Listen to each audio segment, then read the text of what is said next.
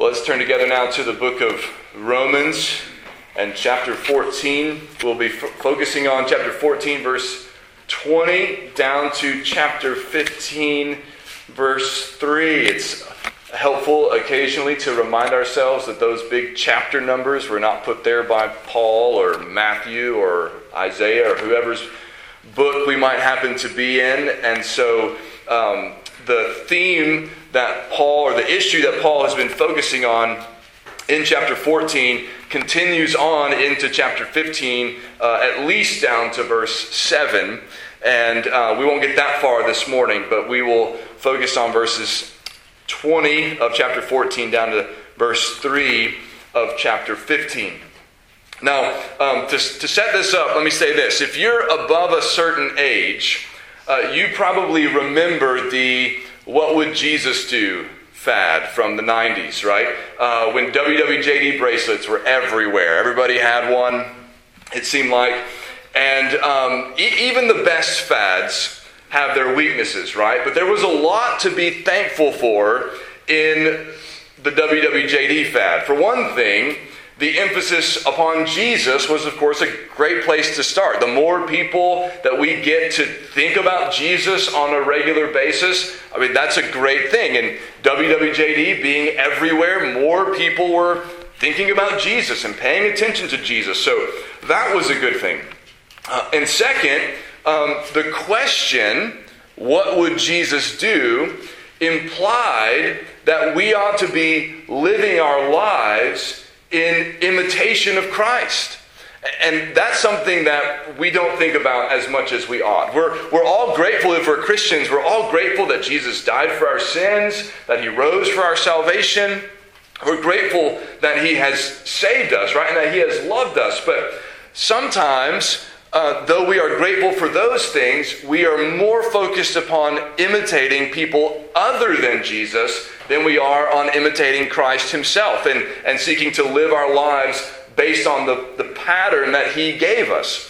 And so WWJD reminded us we need to be thinking about how Jesus lived and on imitating His actions, His behavior as much as we can, right? And living as He lived.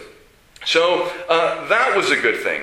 And last but not least, it was framed as a question that encouraged thoughtfulness, contemplation. It reminded us that we don't automatically do what Jesus would have done. And that in order to do what Jesus did, we have to think about what Jesus might do in a given situation. And in order to think about what Jesus might do in a given situation, we really need to ask another question first. What did Jesus do? Before you can answer the question, what would Jesus do, you need to know the answer to the question, what did Jesus do? And in order to answer that question, we need to be familiar with the Bible. The Gospels especially, but not just the Gospels.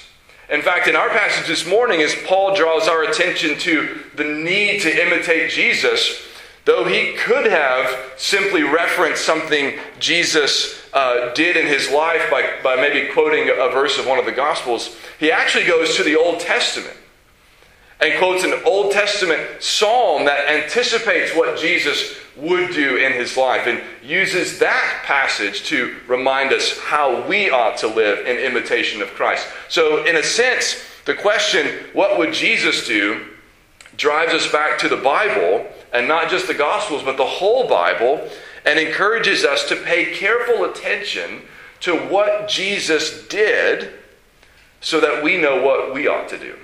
So let's look at Romans chapter 14. I'll read beginning in verse 20 down to chapter 15, verse 3. And let's see what Paul has to say to us here. He says, "Do not, for the sake of food, destroy the work of God. Everything is indeed clean, but it is wrong for anyone to make another stumble by what he eats. It is good not to eat meat or drink wine or do anything that causes your brother to stumble. The faith that you have, keep between yourself and God. Blessed is the one who has no reason to pass judgment on himself for what he approves. But whoever has doubts is condemned if he eats, because the eating is not from faith. For whatever does not proceed from faith is sin. We who are strong have an obligation to bear with the failings of the weak, and not to please ourselves. Let each of us please his neighbor for his good, to build him up. For Christ did not please himself, but as it is written, the reproaches of those who reproached you fell on me. Now, we know in this chapter what Paul has been doing is he's been giving instructions about how Christians are to respond when we have differing convictions. Right? We agree on the basics of the faith, right? We agree on who God is. We agree on the, salvation being by grace through faith and apart from works and those kinds of things. He's not talking about those fundamentals of the faith that we are all united around. He's not talking about moral issues that are really clear in the Bible, like not lying and not murdering and not committing adultery, and those aren't up for debate. But he is talking about issues of behavior that are based on Scripture, but where Christians disagree on how to interpret Scripture or maybe which passages weigh most heavily or something like that. Specifically, he's saying, some of you think it's okay to eat meat, and some of you think it's not. And some of you think it's okay to treat certain days as special, and some of you treat all days the same. And he even indicates that there was perhaps a disagreement about whether or not it was okay for Christians to drink wine or not. And on these kinds of issues, Paul says, don't judge each other. Right? If you just agree to disagree, leave each other alone about it. Don't be despising one another over your differing convictions, and so on. And now in verse 20, he gives us one of the heavier considerations that ought to weigh upon us as we think about whether or not to do something. Now, perhaps whenever you're making a big decision, like you're trying to decide, are we going to move? Am I going to take this new job offer? Or, where are we going to send our kids to school? Or where am I going to go to college? Or whatever. Maybe when you do that, you make a list of pros and cons, kind of on one side, here are the good things, and on one side, here are the bad things. And even when you make that list of pros and cons, some of the things on the list weigh more heavily than others. Right? Some of the things on the list are, they're significant, but they're not that important. And some of them are really important, right? Like maybe you think, well, if we move, that's going to, we're going to put our kids in a different school. They're going to have to make new friends. That's pretty weighty, right? But also a really big raise with this job, that's weighty. And, having to give up, this other little thing, well, it's not a big deal. But how do we weigh these other ones, that are really heavy? Paul, in verse 20, is giving us a very weighty consideration as we ask ourselves, should I do this thing or not? Should I eat meat in this scenario or not? Should I drink wine in this scenario or not? How should I respond to my brother when I know that we don't agree on what we should do here? And here's what he says. He says, do not, for the sake of food, destroy the work of God. So you're in this scenario where you think, I have the liberty to eat meat. Paul said it. Paul said he's convinced too, right? That nothing is unclean in and of itself, right? That was back in verse 14. Jesus, Mark says in Mark 7, Jesus himself declared all foods clean. I have the right, I have the liberty to eat meat. But my brother thinks it's wrong to eat meat. So what should I do? Well, Paul says, what's more important? Food or your brother? Who God is at work in and has worked to save? What's more important? You exercising your liberty or you putting at risk God's work in this person's life? What if you lead them to go against their conscience by eating meat and tempting them to do something they think they're not supposed to do, and then they sin against God by going against their conscience, doing what they don't think is right for them to do, and you lead them astray and you lead them away from the Lord, you are undermining God's work in that person's life. And that is no trifle. More than the question, am I allowed to? Paul encourages us to ask the question, what will it do to my brother? In the second half of verse 20, he says, everything is indeed clean, but it is wrong for anyone to make another stumble by what he eats. So if all we ask is, am I allowed to? Right, so yeah, you're allowed to. You're allowed to eat meat. It's not a sin in itself. But, he says, it's wrong for you to make your brother stumble by what you eat. So there's another question you need to ask. What is this going to do to my brother? In your marriage or in any other relationship, right? If the only question you ask is, am I allowed to? When you're deciding what to do. It might keep you out of the biggest trouble, but that's not enough to have a healthy marriage or a healthy relationship. You know, if you do something that you knew was going to displease that person or hurt that person in some way, and you say, well, I didn't break any laws. Well, congratulations. Right? But that's not enough. That's what Paul's saying here. Right? Simply asking the question, am I allowed to, is not good enough. That's an important question, because if the answer is no, well, then you have your answer. You don't have to ask any more questions. But if the answer is yes, you still have more questions to ask. Like, okay, I'm allowed to do this, but what is it going to do to the people around me if I do it? Is there anyone in this circle right now, in my presence or in this church or at this meal or whatever, is there anyone here right now that I'm going to potentially harm or lead astray or cause to stumble by my behavior if I do this? If not, great. But if so, that ought to weigh heavily in what you decide to do, Paul says. In verse 21, he says, it is good not to eat meat or drink wine or do anything that causes your brother to stumble. You could imagine somebody saying, well, if the reason we can do this, the reason we can eat meat, is because Jesus himself said it's clean. Right? There's something about Jesus is coming, right? That now we're not under those laws anymore. So shouldn't we lean into that, enjoy that, celebrate? Isn't that a good thing for us to exercise the liberty that Jesus gave us? Well, yeah, sometimes. But here's what else is good. Not to do those things if it's going to cause your brother to stumble.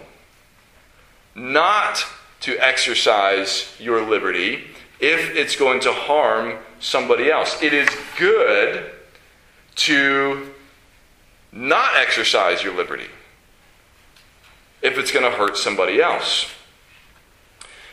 Now, all through this chapter, or at least at the beginning, Paul was hinting at the fact that these disagreements are matters of faith. Right? All the way back in verse 1, he said, as for the one who is weak in faith, welcome him. And then in verse 2, he said, one person believes he may eat anything, while the weak person eats only vegetables. Now in verse 22, he spells out, at the beginning of verse 22 and into verse 23, he spells out more clearly than he has yet what faith has to do with these differences. Right? Now we have to be careful here, and others have pointed this out. We have to be careful here because the word faith is used different ways in the Bible. Right? Faith can refer to your belief in the essentials of the gospel, right? That we're saved by grace through faith, right? You're saved because God has been gracious to you, and you believe that Jesus is Lord and that he died on the cross and that he rose again. You're saved by grace through faith. Faith can also mean the things we believe. Like in Jude, the little letter of Jude before the book of Revelation, he encourages us to contend for the faith. Right? Not for having faith, but the things we have faith in, right? The essentials, again, of the Christian faith, the faith. But here, Paul is not talking about our faith in the essentials of the gospel. He's talking about, he's using the word faith to refer to our convictions, right? Those things that we believe we are allowed to do, or that we believe we should not do. So in verse 22, he says, the faith that you have, keep between yourself and God. Now, obviously, somebody could pick that verse out and say, see, no evangelism. Don't go tell people about Jesus. Don't go trying to convince people to believe that Jesus is the Savior. Paul says, the faith you have, keep between yourself and God. Don't bring it up to anybody else. Obviously, one, that has nothing to do with what Paul is talking about in this chapter. And two, that would be totally inconsistent with all the rest of the Bible. That can't be what that means here. Right? That's why context is so important. So what does he mean? What he means is, some of you believe, you have faith that you can eat anything. Don't make that a public issue. Keep that between yourself and God. We're not talking about the faith. We're not talking about whether or not you believe in Jesus. We're not talking about the doctrines of Christianity. We're talking about your convictions that you know you have brothers and sisters that disagree with you about. He says those things you keep between yourself and God. Don't make them matters of public contention. All right, now, one teacher I read about this, who I tend to agree with on most things, seemed to say that what this verse means is that we ought to know sort of in our hearts that this is something we're allowed to do, or eat meat or drink wine or, observe this day or not observe this day or whatever. Have that conviction internally, but never act on it because others disagree with you about it. I don't think that's what Paul means here. Another teacher, who I also often agree with, put it this way, and I think he's more correct. Here's how he explains verse 22. He says, the strong are free to maintain the convictions of their faith in the privacy of their home or with other believers of like conviction. I think that's what Paul is getting at here. You don't bring it up in scenarios where you know it's going to be contentious. You don't bring it up where you know it's going to be a problem. You don't bring it up where you know you might cause somebody to stumble. But if you're by yourself, with your family, with a group of people you know it's not going to be an issue for, fine. It's perfectly acceptable in those scenarios. Right? But then he says, verse 22, blessed is the one who has no reason, to pass judgment on himself for what he approves. I have to get some water.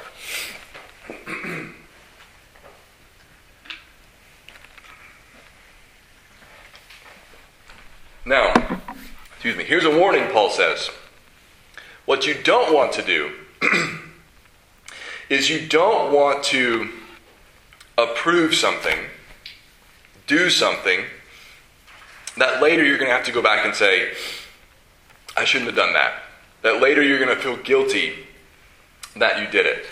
Right? The blessed person is somebody who doesn't have any reason to judge himself, right? Feel guilty about, condemn yourself later for what you did.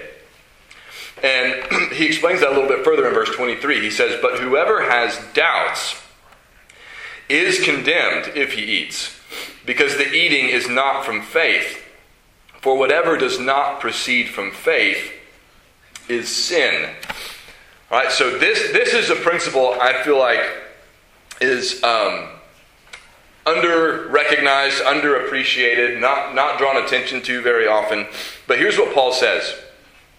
If you're on the fence about whether or not it's acceptable for you to do something, don't do it. If you have doubts, if you think, I'm not sure that God is okay with me doing this certain thing on a Sunday, or you're not sure about whether or not you're supposed to eat this thing or drink this thing, Paul says, don't do it.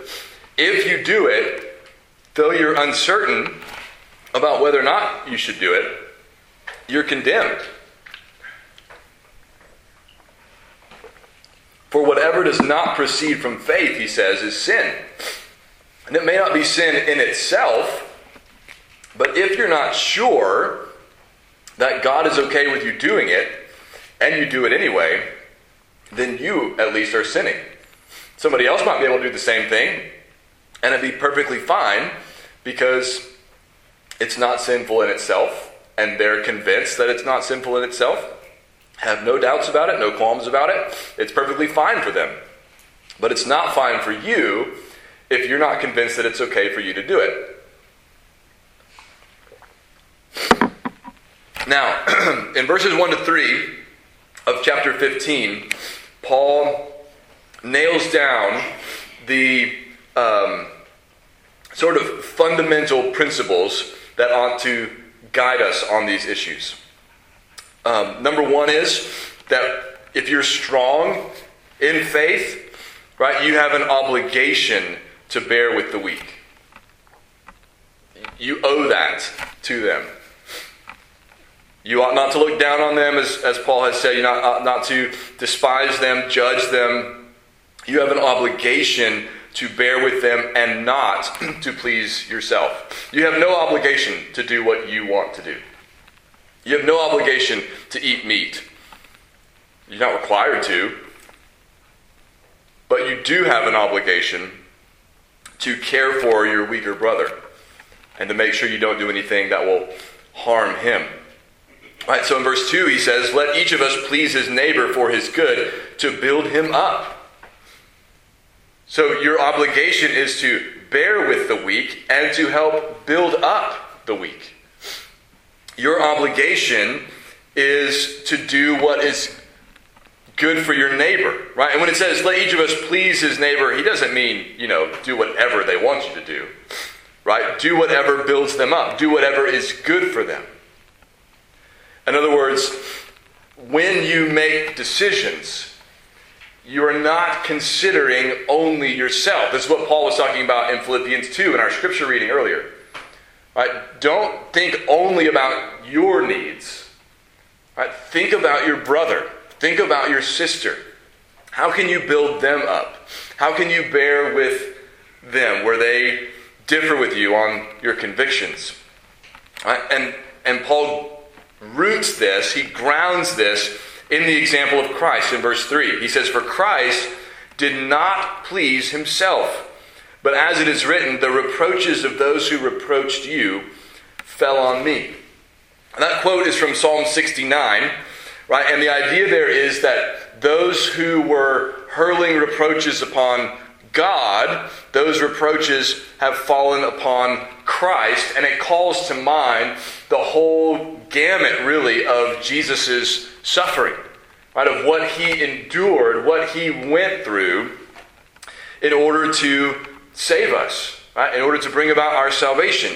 And so Paul says, okay, we're supposed to imitate Christ, right? What did Christ do?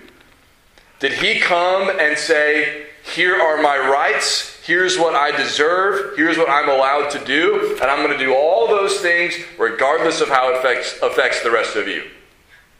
That's the furthest thing from the way that Jesus lived, right? Jesus, as Paul told us so beautifully in Philippians chapter 2, gave up so much for our sake. He was in the form of God. He's equal with God as God's Son. And yet, he emptied himself by taking on flesh, being born as a man. He humbled himself and became obedient to the point of death. He went from the highest place to the lowest place. Why? to save us. He did not please himself, Paul says in verse 3. And so here's how one teacher put it. I just don't think I could put it better than this. Here's how he draws together Christ's example and what Paul is telling us we should do or not do here in these chapters. He says, if for our sakes Christ was willing to go as far as this in his not pleasing himself, how ungrateful should we be if we could not bring ourselves to renounce our self-gratification in so unimportant a matter as the exercising of our freedom with regard to what we eat or whether we observe special days for the sake of our brothers for whom he suffered so much. In other words, it's not asking a lot for us to let go of these little liberties that we have when we're around brothers and sisters who it will offend or cause to stumble, rather, if we do these things in their presence. It's just not worth it. It's not worth it. What Paul is encouraging us to do is to look at our brothers and sisters, and if we know that there's something we disagree about, to look at them and not focus on the disagreement, but to look at them and think, there is someone for whom Christ died. There is someone in whom God is at work. There is someone for whom God sent his Son. Do I want to do anything that would lead that person to dishonor the Lord, to turn away from the Lord, to do something they think the Lord doesn't want them to do, even if it's something technically they could do, but they don't think they should? Should I encourage them to do that anyway? Is that worth it? No. Rather, I should seek to do what is good for my brother or my sister. I should seek to do what would build up my brother or my sister. I should seek to do what not only is in my interest, but what is in their interest. Because that is what Christ has done for me. And that is the example that Christ has left me to follow. And that is not only what Jesus did, but what Jesus would do, and therefore would have us do. Let's pray.